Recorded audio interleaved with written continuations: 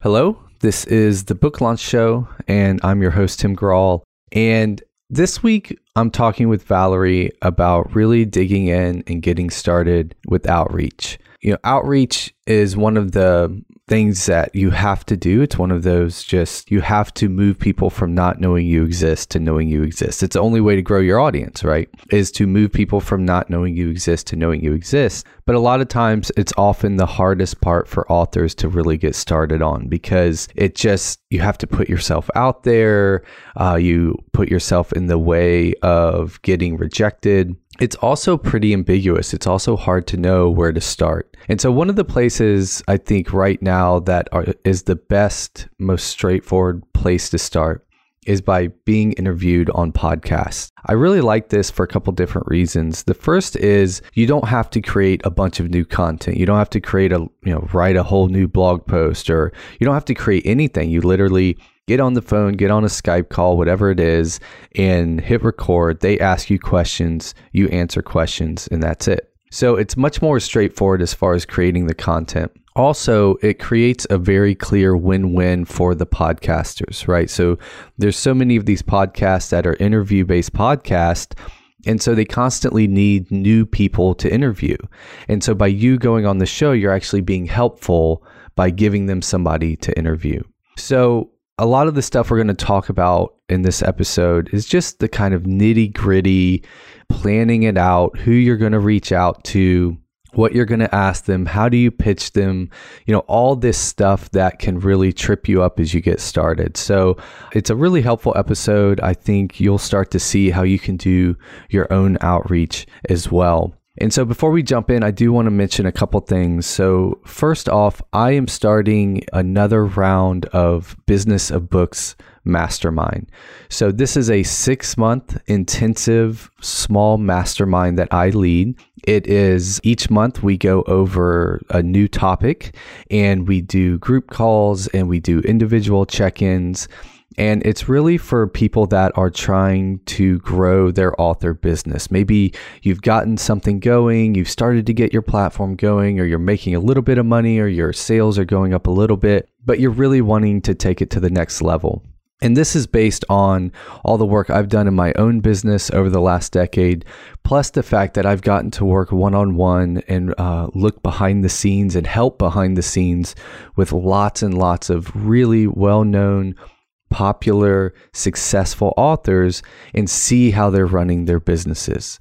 And I've gotten to work with authors that run their own huge consulting firms. I've gotten to work with authors that are speaking full-time or are building their info product business or whatever it is. And I've gotten to help them build that. And so what I want to do is help you do that. And so if you're looking at, you just feel like maybe you've plateaued or you're stuck in the work that you're doing and you would love to work with me and a small group of people to really just go to the next level over about a 6-month period, I'm just starting to take applications for the next round of the mastermind. So if it's something you think you might be interested in, you can go to booklaunch.com/mastermind, and there's a little bit more information there, and then you can fill out the application. We're doing the applications just to make sure that everybody that comes in is a good fit. So I think it's something that, again, if you are looking to really take what you're doing to the next level, and if you could just have me and a small group of people come alongside you, that would be all the difference you need to really make that jump. I highly recommend you go check that out. I also wanted to mention, a few days ago, I had just gotten home. I had picked my kids up from school. I was just standing in my kitchen. They were upstairs kind of putting their stuff away, getting started on their homework, and my phone rang. And I looked down, and it was a friend of mine who I haven't talked to in a while, probably a couple years I haven't talked to. Maybe we've texted a couple times.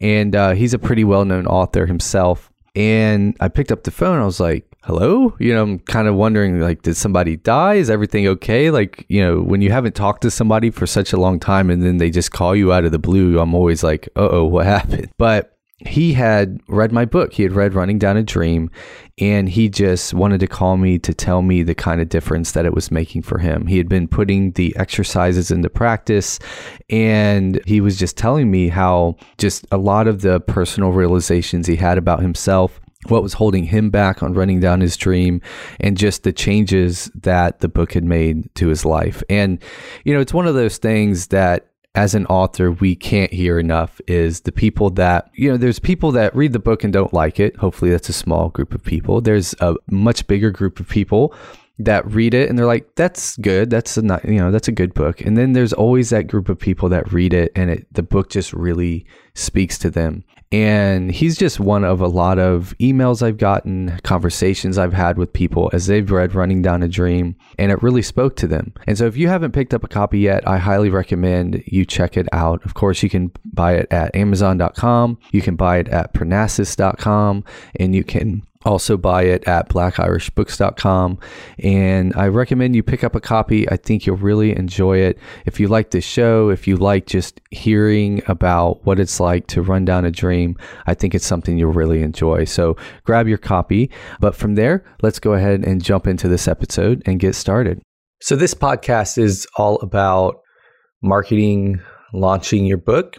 But if you're an author and you have a book coming out, book already out, you're doing something special. You're doing something that most people are afraid to do, in my opinion.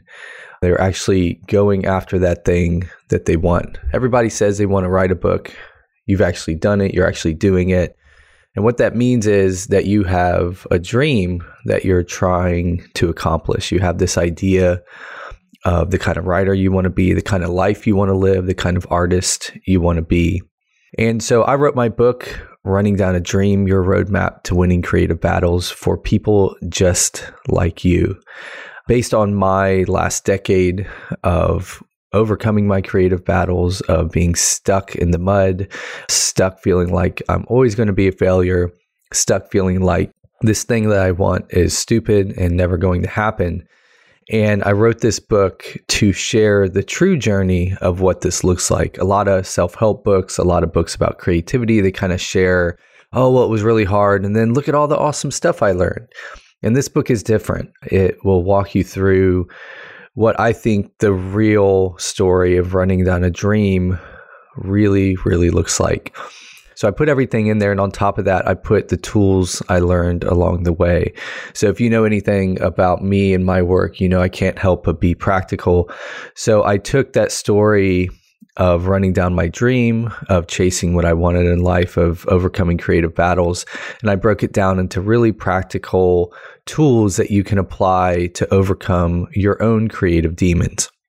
So Running Down a Dream is out now. It's at Amazon and all the other different places that you can buy books. It's available audiobook, ebook, and paperback. So check it out, buy a copy, share one with a friend, and it's a great way to support this show.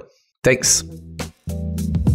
Welcome to the Book Launch Podcast, helping authors launch and market their books.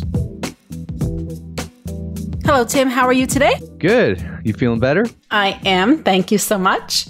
Okie dokie. My homework for last week was to do some research on podcasts. Now, here's the issue with podcasts. It is so much fun to research them. It is what a lovely rabbit hole this is. There's a lot of great shows out there. There is. But what can happen, with me especially, is that I can waste a lot of time. So I very quickly had to pull way back and come up with a strategy for researching them so that I spent my time in a focused way and in a targeted way that was actually going to get me some results rather than just, 50 more podcasts on my phone to listen to. Right. So here's what I started with. I wrote down my goal for this exercise. Okay. Well, the goal really is for my marketing strategy.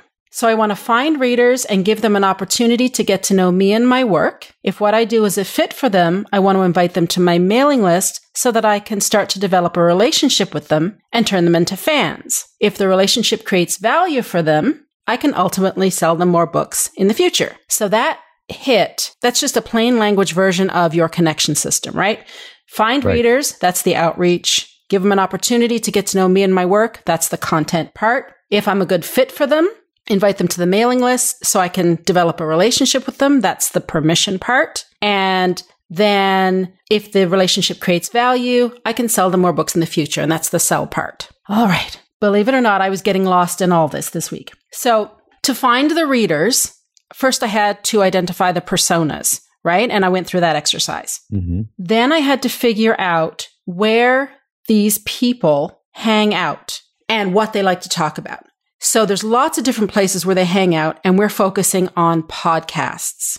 And because of the nature of the type of books that I'm writing, my approach to podcast research is more shotgun. It's more like casting the net wide as opposed to laser focused.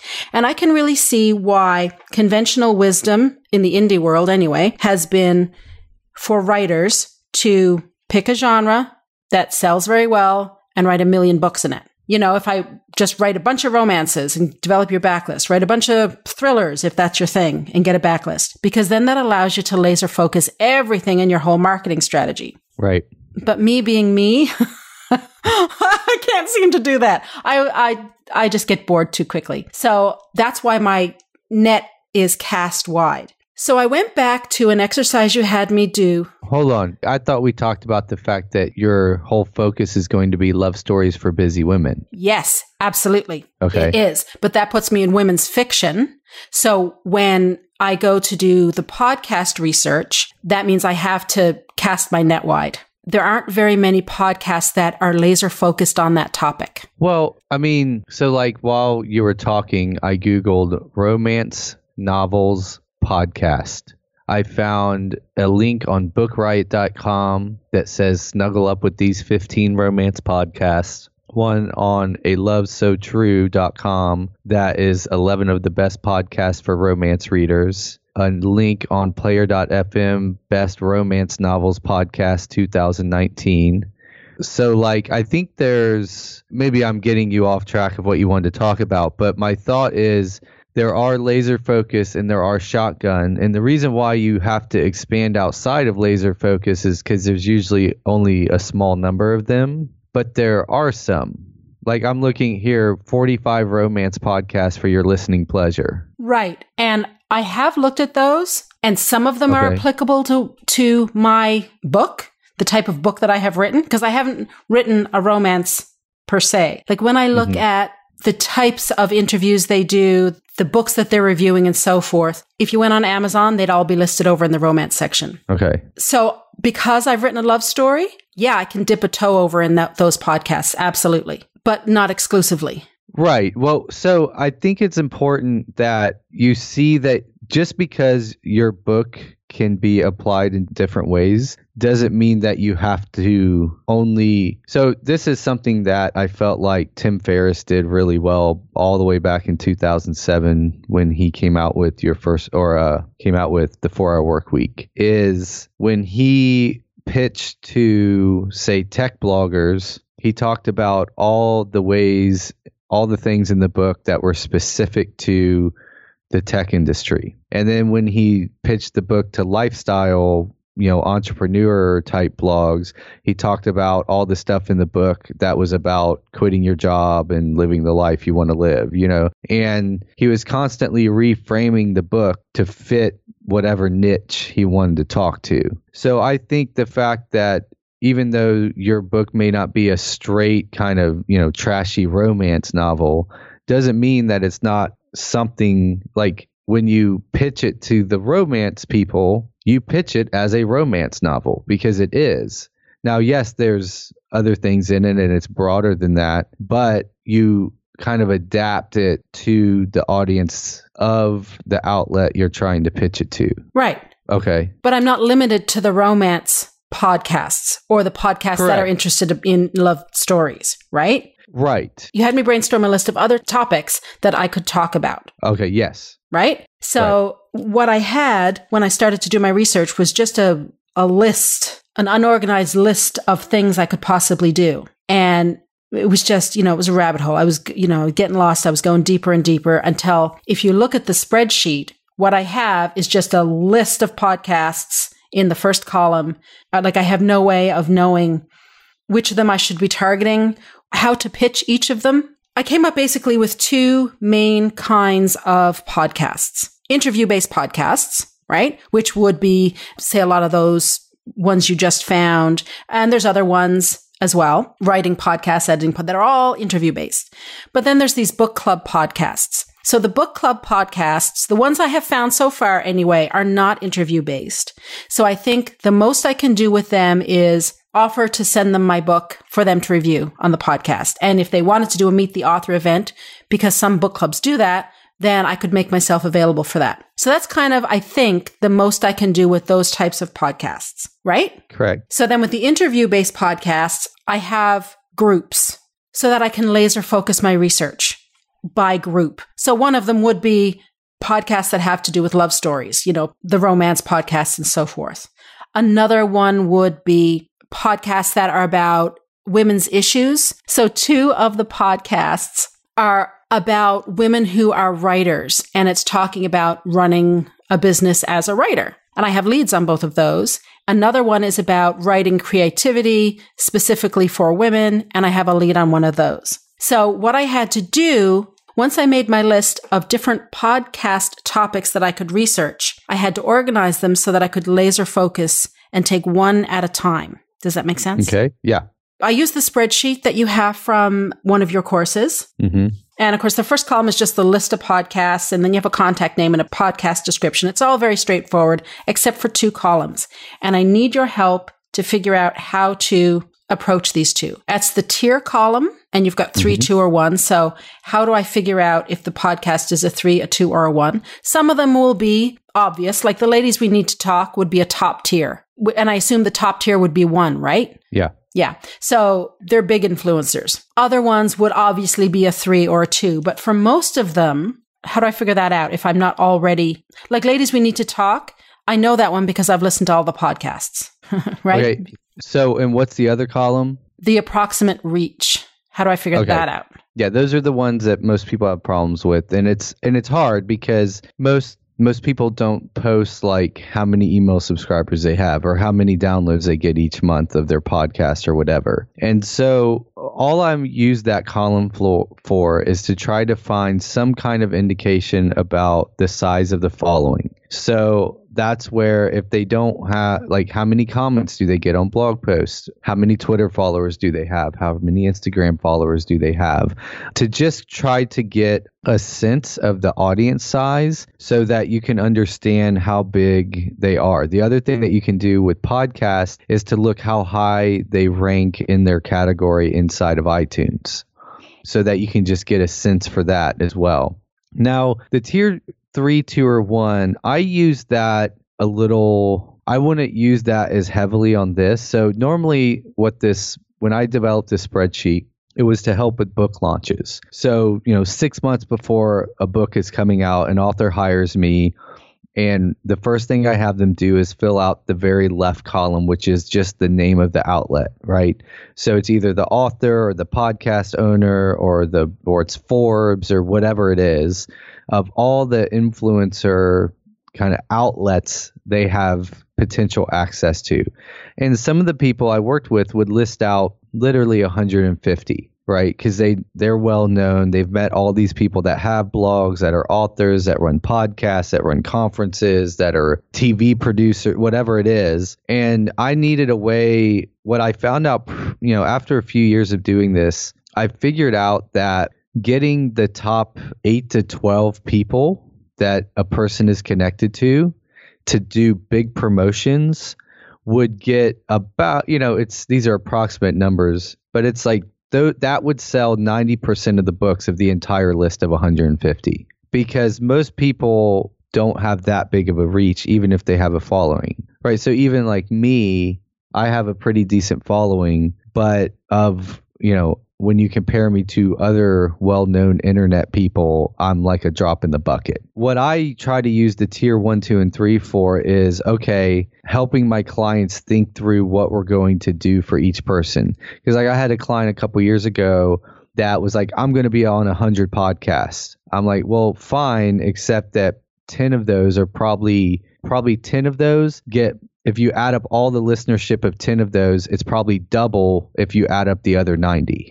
So let's focus on those 10 and do some really good promotion to those 10, and we'll get to the other 90 later, if at all. So I would tell them, like, okay, you need to tier these people out. So you only get 8 to 12 tier 1s. And then tier 2 are people with like medium size audiences. And then tier 3 are people with like, they have audiences, but it's relatively small. And what that does is it allows us to figure out where we should be spending our time. Because if you look at a list of 100 or 150 influencers and they're all just kind of a list of them, it feels overwhelming. You don't know where to start. And what you end up doing is spending as much time on the person that gets 1,000 downloads a month for their podcast as you do with the person that gets 100,000 downloads a month on their podcast. And so you're splitting yourself way too thin. I'm working on a launch right now. We're doing the same thing. He's a really well-known author. He's been doing stuff for a very long time. He could come up with a list of 100 people easy. And I'm like, you only get 12. What are the best 12? And now we're just spending time doing really targeted campaigns for each of those 12. Now, in your case, it's a little different because you're not. Oh, the other reason that we do that is because we're on a time crunch, right? The book's coming out on a specific day. We want all the promotion to happen around that launch. And so, again, there's only so many things we can do between now and the launch. And so I don't want to spread my author thin doing 100 different podcast episodes when if they just do 10, they'll get the 90% of sales just off of doing 10 and they don't have to waste time doing the other 90. Now, in your case, it's a little different because it's not so much a time crunch. It's mostly getting into the rhythm of doing this on a regular basis. So what I would recommend to you is to not worry so much about the tier 1, 2, or 3, not even right now to worry so much about the approximate reach, right? So don't worry about that.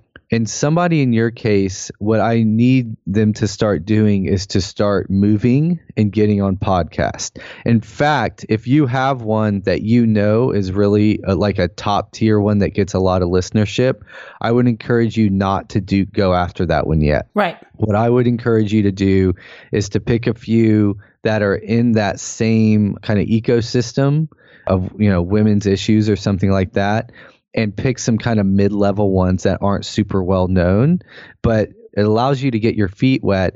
And you don't want the person that you're pitching at a high-end podcast to think that you're like never done this before, right? Right. So you want to kind of raise your status a little bit by being on a bunch of smaller ones. And that way, if you're nervous or like you're getting a little overwhelmed during an interview and you mess something up, you don't feel like you messed up your big chance on a big podcast. Does that make sense? Yeah, it makes perfect sense. So I wouldn't worry too much about those columns right now. Okay. Just start like reaching out and getting on any interview base. So if you want to reach out to the ones that are like book clubs that review books and offer them the book, that's totally fine. But I think if you how many interview-based podcasts are on your list right now? Just ballpark. About 20. Yeah. So just stop and pitch those 20 and try to get as many of those 20 to say yes, or like 15 if there's a few you want to hold back on. And so I want to, what I'd like to do is see over the next few weeks if you can get, 4 or 5 interviews done and see how that goes before you keep going down the rabbit holes. Because the other thing is that with each person that you're on their podcast, you're going to follow up with them and ask them for who you should be on next, what podcast you should be on next, and get referrals to the next one. So I think 20 is a good starting spot, and to just start pitching them. Okay. So how do I do that? So I have a template that I can send you and we can put in the show notes. But the basic idea is that you want to keep it short. I think the biggest mistake most people make is they are so nervous that they're going to like not put something in or be misunderstood or whatever, that they end up writing like a 600-word email. So my thing is like keep it really brief, 5 or 6 sentences, 3 paragraphs, that each have 1 to 2 sentences, so it's really easy to scan. So I always start with like just a quick introduction. So this is assuming you don't know these people at all, right? Okay. So if you know the podcaster, it's mostly just like, hey, can I come on your podcast? You know, if they don't know you, you need to establish yourself a little bit. So you can just say, you know, hey, John, my name is Valerie Francis. I'm the author of the Masquerade series, and I'm reaching out to see if I would be a good guest for your podcast. I like to just say up front why I'm emailing. You don't want to preamble this. And then the next thing I do is I give them some kind of indication that I've done a little bit of research on their podcast. Most of the people that are pitching these podcasts, they're copy and pasting the same email over and over and over and over. And it's, as somebody who's been on the receiving end of these types of things, you can tell really easily when they put no thought into it. So this is where reading the site, listening to at least one episode, you know, maybe 2 or 3 episodes of the podcast, so that you can just write 1 or 2 sentences about showing that you've listened to the show and why you think you'd be a good fit. So I usually put something in like, I'm a fan of the show. I particularly liked your most recent, you know, your guest Sue when you talked about X. Like I try to just drop in some kind of detail that shows that they're not just on a spreadsheet list somewhere. You know what I mean? And then I say, you know, I feel like I would be a guest that your fans would really enjoy because, and this is where we come into the Venn diagram, where if it was a romance podcast, it would be because I'm an author of a 12-part romance series for women in a hurry, and I would love to talk about what it's like to write romance with your audience. Or if it's about women's issues, say I've written a 12-part book for women that touch on some of the major issues that run through the lives of the modern day women. I'd love to come on and talk about that. So this is where you frame your book to fit the audience. This is interesting that you say that, because I remember coming across a clip of an interview with Diana Gabaldon or Gabaldon. I have no idea how to say her last name. And she said when she would be sitting at a book table at an event and people would come up to her and say, "What's your book about?"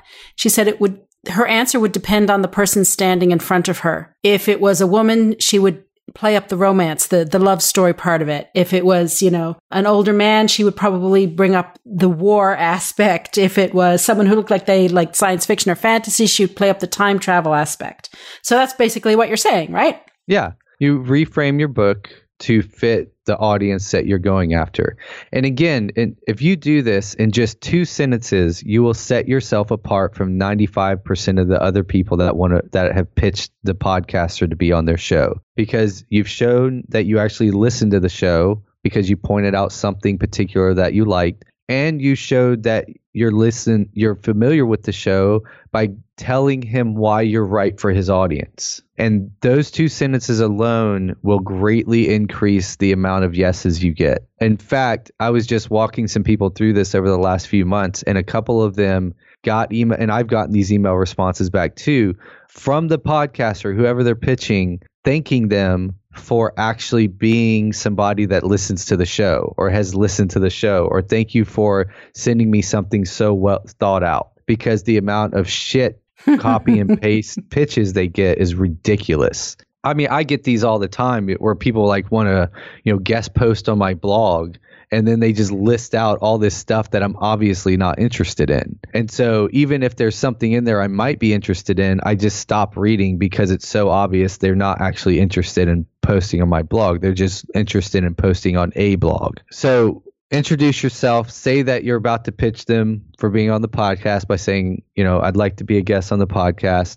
2 sentences, and then let me know what you think. I'm happy to send you a copy of the book, Valerie. Super short. I think I just listed out 5 sentences. Okay. So you send it out. This is how I do this. So send it out, and the first thing you do is go to the website and see if they have instructions on how to pitch the show, because some of them have a contact form or an email address that is particular for you if you're interested in being on the show.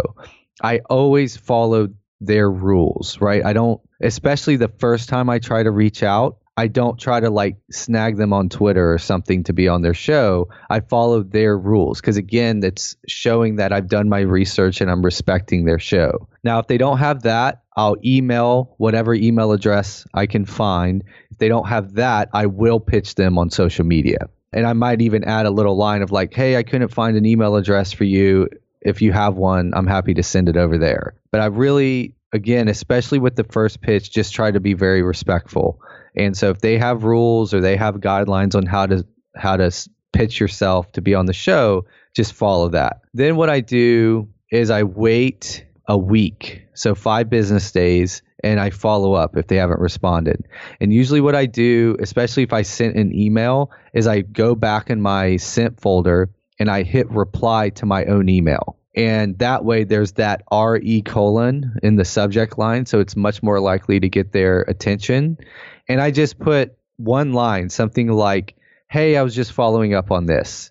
And then the email's below because you replied to your own email. And I found it takes 2 to 3 times to really get people to respond. And then if they don't respond, that's fine. If they respond and say yes, then you go on the podcast and follow their instructions and all that. If they respond and say no, I always respond back asking them for referrals of a podcast they think would be a good fit. And a lot of people respond to that because they felt bad that they had to say no in the first place. So that's my methodology for that. So this is something that I'm going to need to create a rhythm for, right? It's not that I do everything now this week and then I do nothing for 6 months. So I would want to be pitching a couple of podcasts a week, right? Yeah, like what I would do now is pitch like 5 or 6 and see what happens. Okay. Right. So, because what happens is if you do 2 a week, you'll end up, you can rhythm it, but they won't, right? They'll be like, yeah, let's do it in April. And so you set a time. And then you pitch 2 more in March and they're like, yeah, let's do it the same week in April. So what happens is you might get in the rhythm, which is perfect. But it's like when I got my first job, I was bagging groceries at Kroger. And it was always so strange to me that no matter what time of day I worked, no matter what was going on, it would be like all the lines would fill up and then all the lines would be empty. Now, if you watch people coming in the store, it looked like they were just coming in at a normal rate, but it felt like they all waited in the back of the store with their carts and they would race to the front. And it's just weird. And you see this through life of like, no matter how much you try to keep things normal, when other people are involved, there's always like a high and low to it. I'm sure like people have actually studied this, but so yeah, I think getting in the rhythm, but I think up front, like just send out 5 or 6 and see what happens. Because if you start sending out, once you start going based on referrals, you're much more likely to increase your responses and the number of yeses. But when you're starting kind of cold, people aren't going to respond. They're going to say no, that kind of stuff. And I'd rather you like get too many and then be like, oh crap, than like do 2 a week for the first month and nothing really happens. Does that make sense? It does. It's getting exciting now. I mean, I had to spend so long getting things organized and untangling the marketing mess that I had created. Now that that's done, things are starting to move. This is fun. Good. So does that sound doable? Absolutely. I can do this. Good. So I would say do that as quick as you can so that maybe you'll get a few responses by the next time we talk. And yeah, and then we'll go from there. Awesome. Okie dokie. Think good thoughts for me this week. Oh, yeah. You got it. Easy peasy. All right. I'll see you next week. All right. Thanks, Valerie. Thanks for listening to this episode of the Book Launch Show. For all the past episodes, the show notes, or to connect with me, you can go to booklaunchshow.com. I have dozens of free book marketing resources and articles that you can access at my website, booklaunch.com. Lastly, if you'd like to support the show, you can do that by telling another author about the show and by visiting us on Apple Podcasts and leaving a rating and review. Thanks for subscribing and being a part of our work here at booklaunch.com. We will see you next week.